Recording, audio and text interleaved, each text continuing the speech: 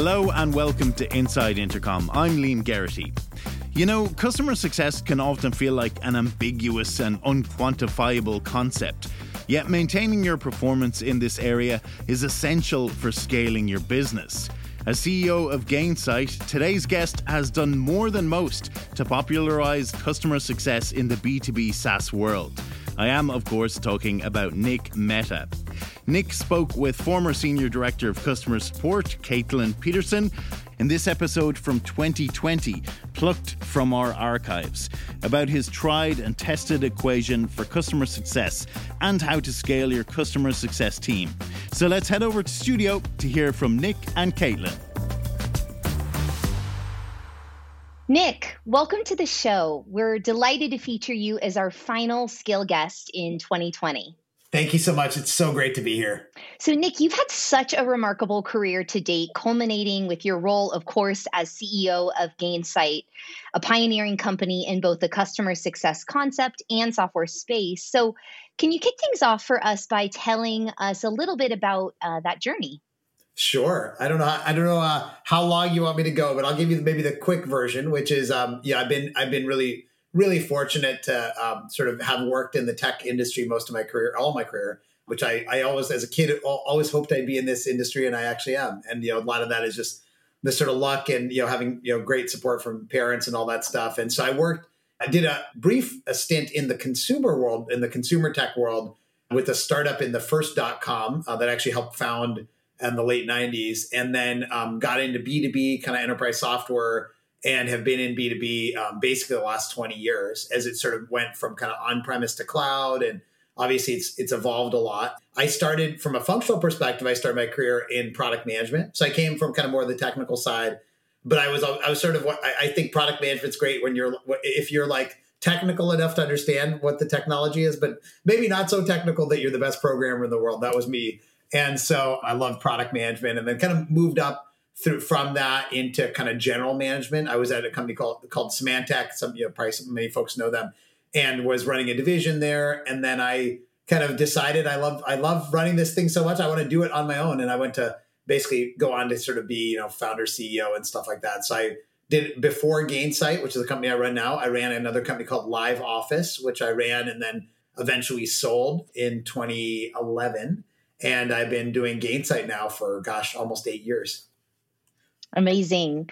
So, as mentioned, it's hard to say Gainsight without immediately thinking of customer success, right? And all that means, right? And we're excited to get stuck into that today. So, you've previously shared a really helpful equation to illustrate what customer success is beyond sort of the buzzy phrase we've all come to know and love, and how companies can use this equation to implement customer success. So that equation, right, is CX, customer experience, plus CO, customer outcomes, equals customer success. So would love to have you walk us through this framework and give us the background to your thinking. Where did this equation come from, and bring it to life for us?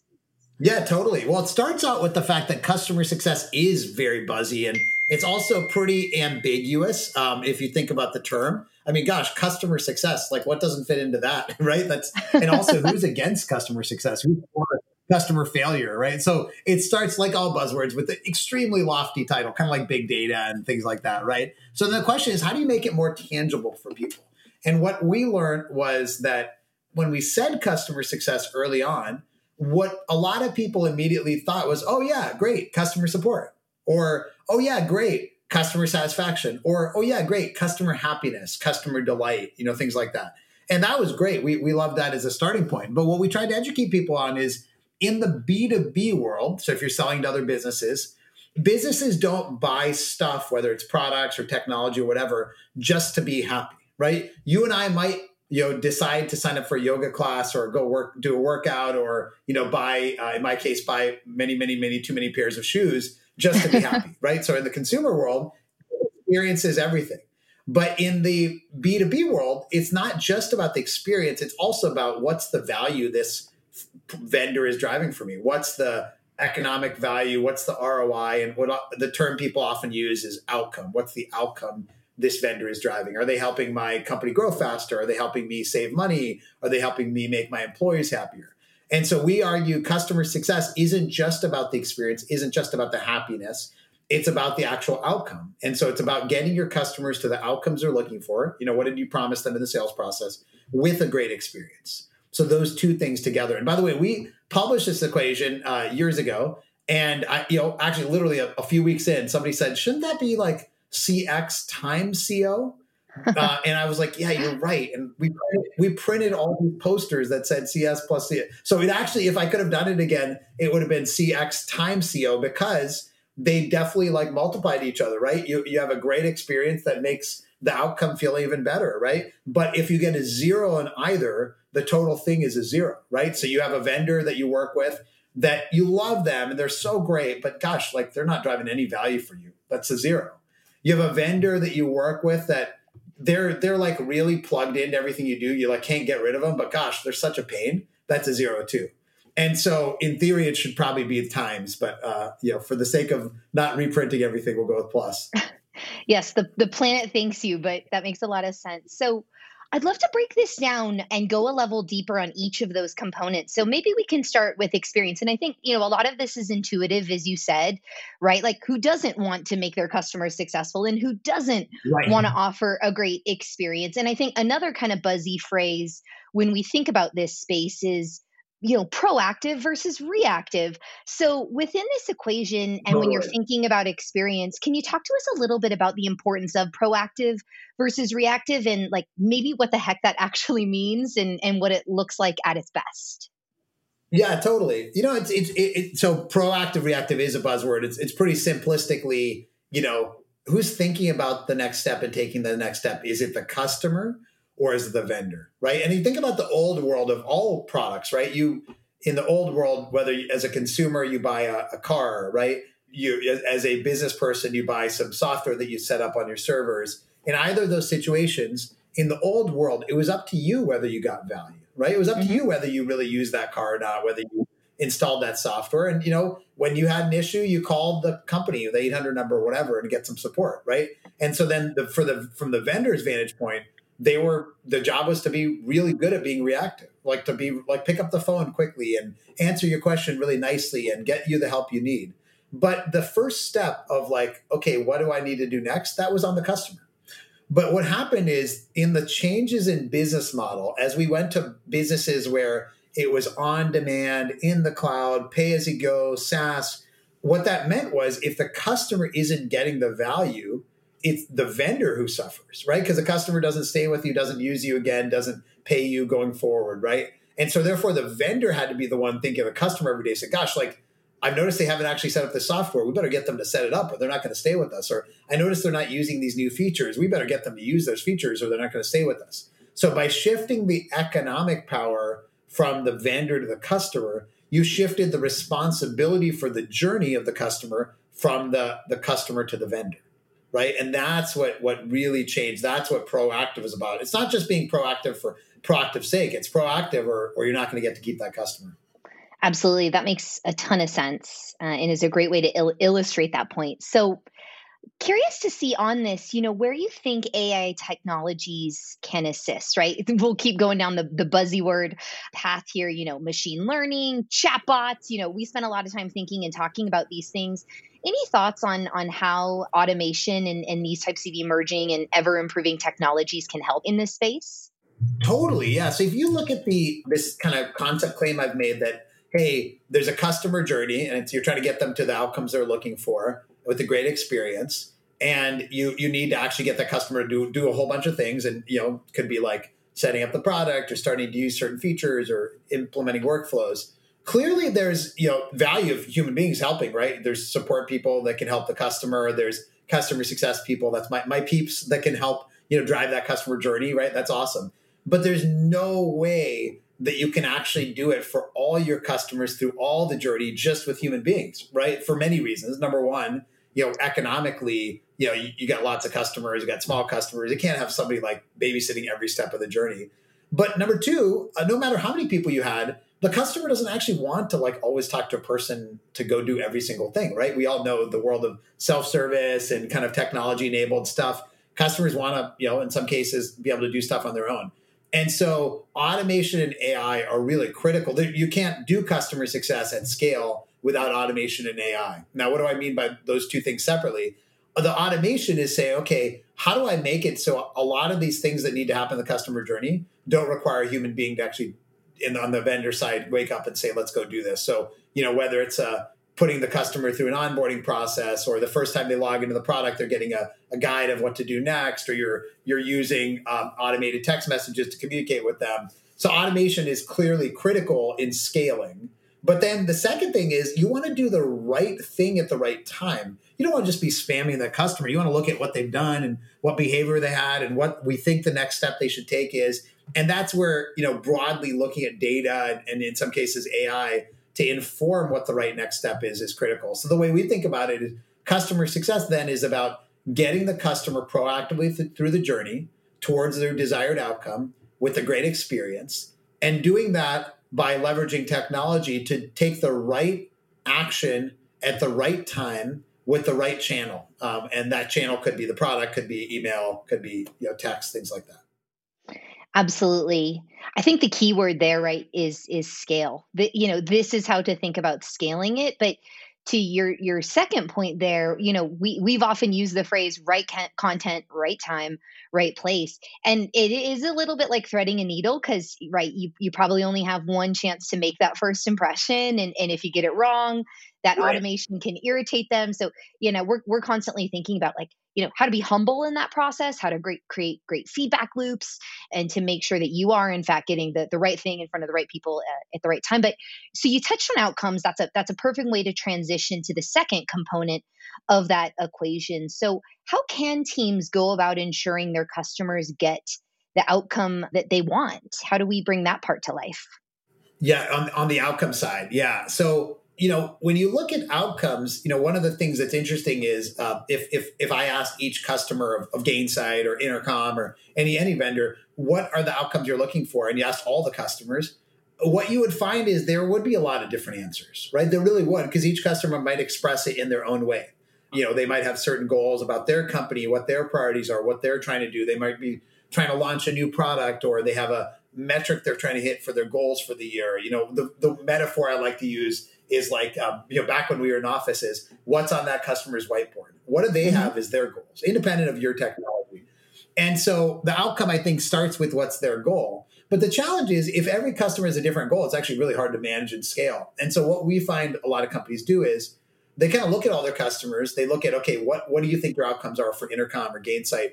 And then you try to take a step back and say, well, these fall into kind of like 5 different buckets or 6 different buckets. And they build kind of an outcomes and value framework. And that sort of says, okay, for our customers, here's the 5 or 6 value things that we drive, right? And then they try to create a business process, which is, okay, in the sales process, I'm kind of mapping my customers' goals to these like kind of standardized taxonomy of outcomes. And then post-sale, whether it's in support or customer success or services, wherever it is, you actually now have a common language to say, okay, the customer's goals were X, Y, and Z, but you don't have to start from scratch every time. You're kind of working off of a framework. That makes a lot of sense, right? How do you sort of standardize this across all of your customers? Yep, super smart. Something I love that I read, I think, in your blog was how to think about outcomes and streamlining that experience for customers throughout the handover process. So, would love to have you speak to how streamlined partnership across pre and post sales can really ensure that outcomes are appropriately captured and then manifested throughout the customer journey. Absolutely. And I think all of us can empathize with this point as consumers. If you just think about your least favorite call center experience, where you spend 15 minutes explaining the complicated problem you're dealing with, and then the person says, that's great. Let me transfer you to somebody who can help you. And then you jump on again and say, wow, okay, let me start over from scratch and explain that, right? And we've all been there. And then as vendors, many of us have put our customers through that too, right? So this is something that's a hard problem. But the key is making the customer feel like they don't have to explain themselves over and over again. And that instead of feeling like a handoff, it feels like this team is actually kind of operating as one unit. One of our customers uses the expression hugs, not handoffs, which I think is cool. Maybe not as COVID friendly, but still like a cool metaphor, right? And so I think that the way to do that is kind of looking at what is being handed off, what do we need to know about the customer, and kind of you could probably put it into into sort of, two buckets of stuff. There's the things that they've told us about what their goals are, what their situation is, what they're trying to achieve. And then there's the kind of the intangible stuff about the history they've had with us and their personality and what they like and don't like and so on. And so on the former, what we recommend is kind of thinking about this idea of what we call internally a success plan. What is the plan for that customer to get from their goal and vision to actual success? And so in sales, you're kind of filling out the high level of the success plan. What are their goals? And then maybe as they get implemented, you're putting in some details about what we've done for them. And then the customer success team's job is let's make that success plan a reality and show it to the customer, show what we've done. And then the second thing is kind of that history of all the interactions and what's happened intangibly. And we kind of think of that as like the timeline of the account, kind of like, a Facebook feed, think of like all the stuff that happens in your life, right? It's the same kind of thing. So that the next person that talks to that client isn't starting from scratch. They're like, oh yeah, we noticed you just did an advocacy event for us. And we're sorry about the outage you had. And we appreciate that, you're new to the company or whatever.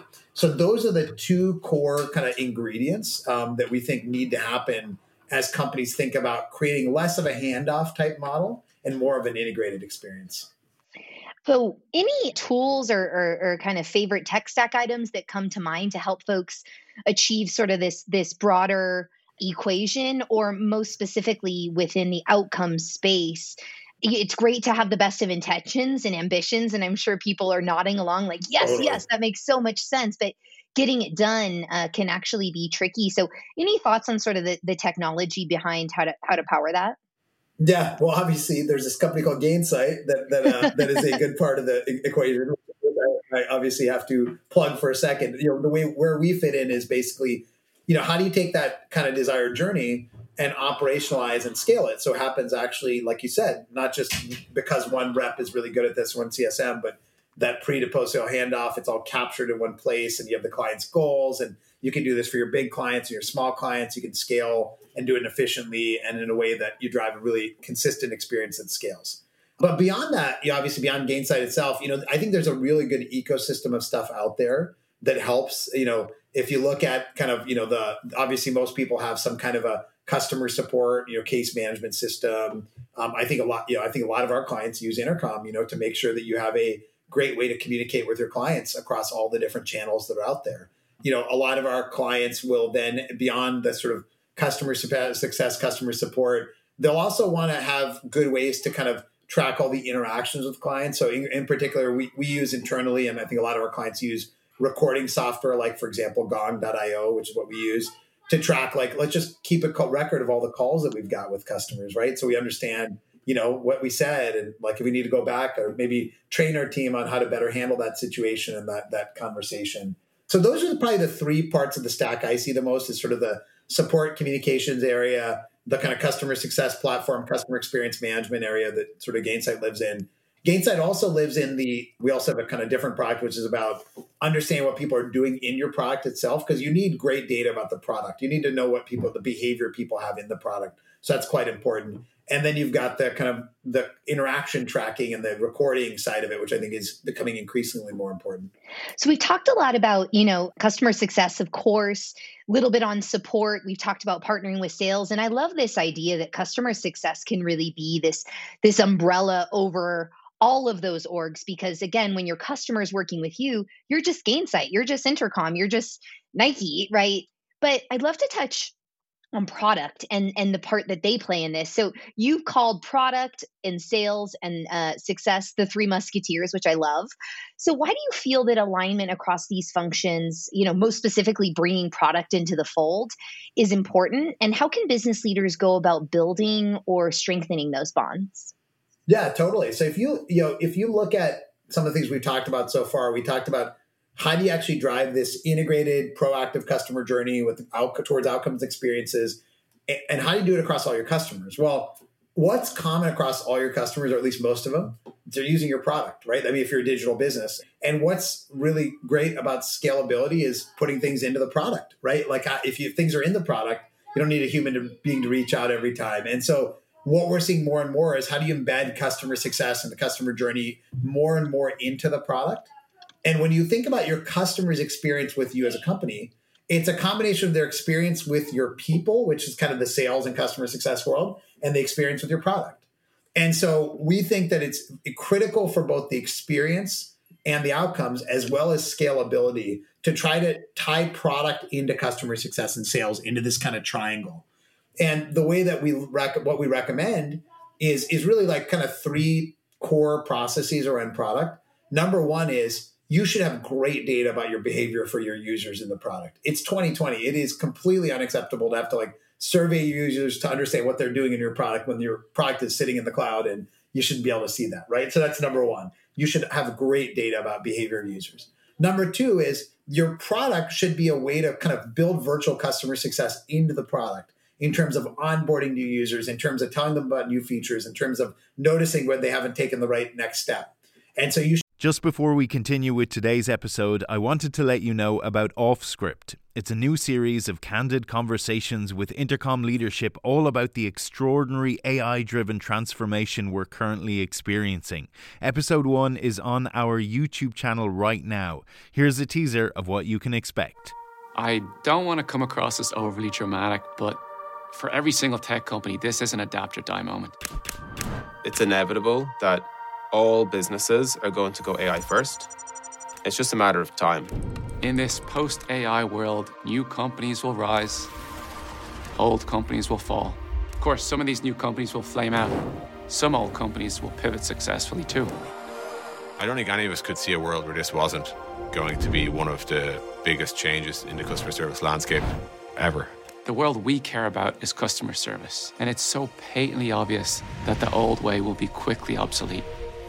We're racing hard to build a future which will result in better experiences and results for our customers and businesses too.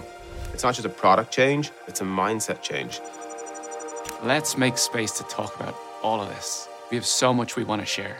We want to explore these ideas in the open. We want to provoke new ones in you. We want to learn from your reaction. You just click the kind of like big stupid go button, right, and see what happens. Welcome to OffScript. That's all to come on OffScript. The first episode is out now. You can watch it on Intercom's YouTube channel, and we'll bring you audio versions of the episodes right here. Now, back to today's episode. You should be able to do that through nudges in the product, not just through a CSM reaching out or a salesperson. And then number three, you should be collaborating heavily between the CS team and the product team on where the product goes in the future. Because the product team has all this awesome data now, hopefully, about behavior of users, and they have this vision of where the product needs to go and what the user experience should be. And the CS team has those first-person stories about what does that actually mean for the customer. And not just what does the customer need, but why do they need it, right? Like the customer needs the button to move from here to here. But why does that placement of the button in the product change their business process so much?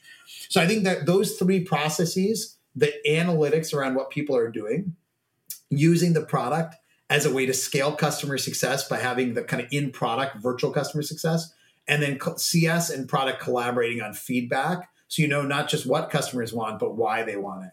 Those are the three things we recommend. Spot on. And right, in the spirit of the Three Musketeers, one for all and all for one, like this collaboration, this partnership is all in the spirit of, doing a better job for your customers, which in the end is better for business growth. And I think this one's mission critical. And I think these organizations for too long have been siloed, and the companies that are out there really nailing it, whatever it is that they do, have really tapped into this, And I think, a person who spent most of their career in the success or support experience space, this is so empowering and so exciting, right? It's taking the folks that are on the front line with customers and no longer kind of relegating them to the post-sales space, but really bringing them to the forefront of the business and elevating their voice and, the work that they're doing day in and day out with these customers to ensure that customers are being heard, and that's having an impact. So super passionate about this. Love the way that you framed it. I will certainly be stealing the Three Musketeers concept here. So moving along, Nick, in your recent book, which congrats, by the way, I think this is the second one and co-authored with Allison Pickens. Oh. We love it. So you highlighted that customer success has evolved from a job function to a company-wide priority. And I really love this. Right. So can you elaborate on how this came about? Absolutely. What happened is, the early software companies, as they moved to the cloud, they basically said, oh gosh, like in this everything we talked about, this new world where the customer isn't paying us all up front, if we don't get them to actually do the right stuff and use the product and get value, they're not going to stay with us. And so they all created customer success teams. Salesforce kind of pioneered this concept, and many other companies did it. Thousands and thousands and thousands of companies now have CS teams. It's the sixth most CSM is the sixth most promising job in the world, according to LinkedIn. It's really exciting. But what every one of those teams figured out is, okay, if every other team is just doing what they used to do and didn't change at all, and we're the ones that have to do customer success on our own, literally, we're the only ones responsible for customer success, it's not going to work because we don't control the product. We don't control the sales, what expectations are set. We may not control the onboarding. In some cases, we may. And we don't control the whole customer journey. And by the way, the CFO is not going to give me enough people to just cover every one of our customers with kind of a manual outreach. And so what people figured out is customer success is more than just the CSM team. It's got to be this company-wide business process. What is the point of a business, right? Like in one sense, it's obviously driving value for its shareholders and so on. But when you think about like stakeholder theory and like all the stakeholders, one of the core values is driving value for your customer, right? That's why you exist. And that process of driving value for a customer is customer success. And that clearly cannot just be the CS team. It's got to be this company-wide priority. And now what it has to evolve from, though, is it can't just be a company-wide platitude. A lot of companies, in fact, I'd argue like every single company now, that's worth their salt has some value that says they're customer-centric, right? But why are so many companies saying their values are customer-centric and so few actually doing it? It's because they didn't take it from a platitude to a process. What is the company-wide business process to get our clients from the value that we promised them to the value that we've delivered? That's why customer success has become a company-wide priority. Love it. Platitude to process. I think that's a great one for folks to remember.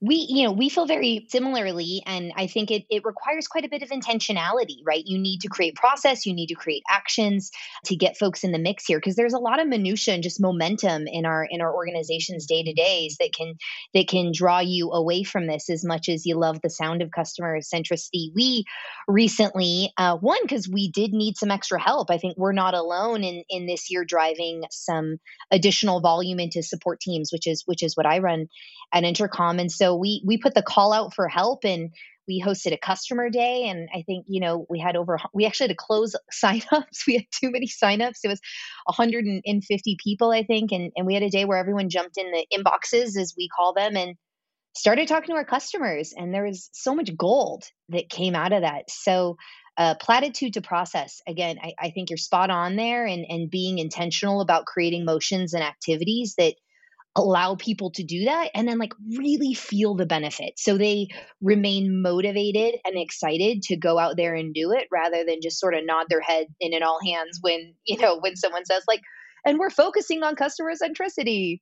I love that you do that. And I love that you kind of opened it up to people, because I do agree that when your employees see it firsthand, it really does change things versus just, it's a bullet point on a slide. Absolutely. Earlier this year, you argued compellingly that through the COVID pandemic, customer success has become an ever more important growth engine. So why did the challenging circumstances of 2020 result in this shift, in your opinion, Nick? Yeah, I think there's three things that happened that really drove kind of maybe companies to go from, hey, customer success, that's something I should do eventually, to, wow, you better do it right now. And if you think about it, customer success is sometimes can fall victim to that, like, important, not urgent, right? Like, it's not the house isn't on fire, or, I've been doing this the same way for a long time. And yeah, I want to do this customer success stuff, but, we'll get to it eventually, right? And that's, probably some companies felt like that for years and years.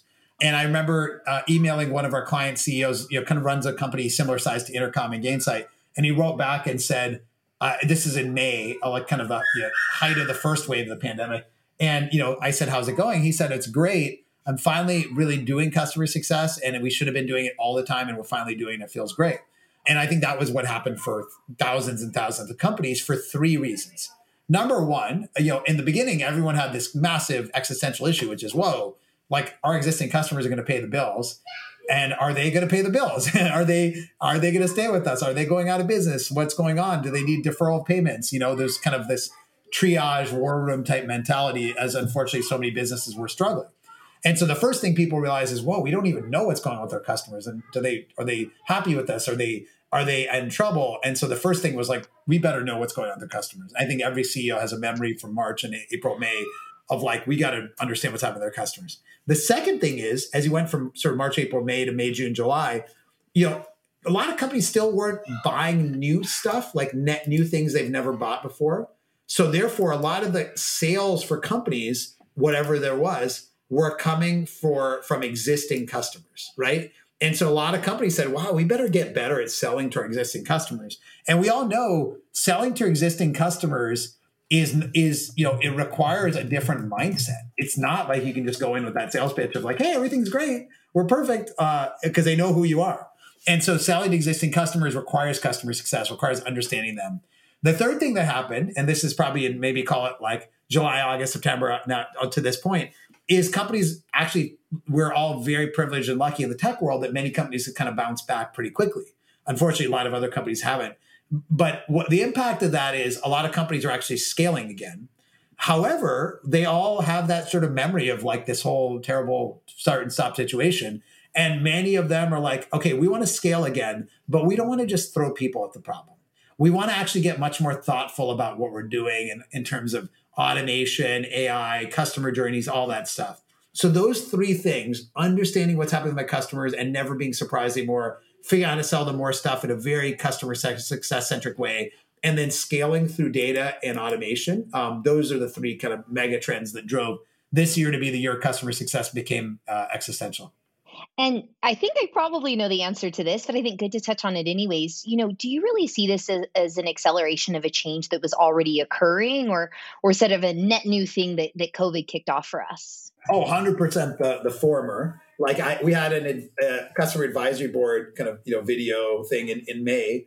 And, there's 30 companies, actually 30 of the kind of biggest software companies in the world, they're kind of our best customers.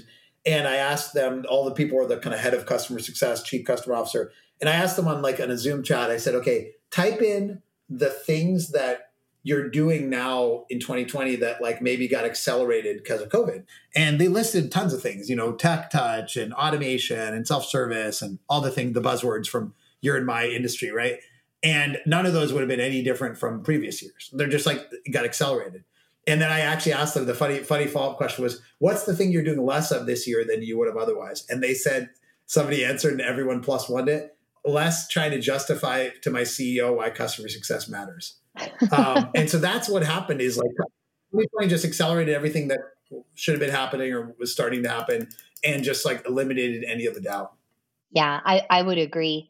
I think in addition to all of that as well, we're just seeing a remarkable number of businesses either turn to the online space or double down online because their hand has been forced. And, to the point you started with at the top of our chat today, it just requires, it's a paradigm shift in thinking about how you acquire, but even more importantly, retain and expand your current customer base. So, well, listen, Nick, this has been super fun. Great to chat with you about all things customer success, taking these buzzy phrases that we know and hear all the time and really breaking them down into how can businesses that, philosophically are aligned with these ideas, how can they really put them into action? So congratulations on the book, on Gainsight's success. It's been so wonderful having you today.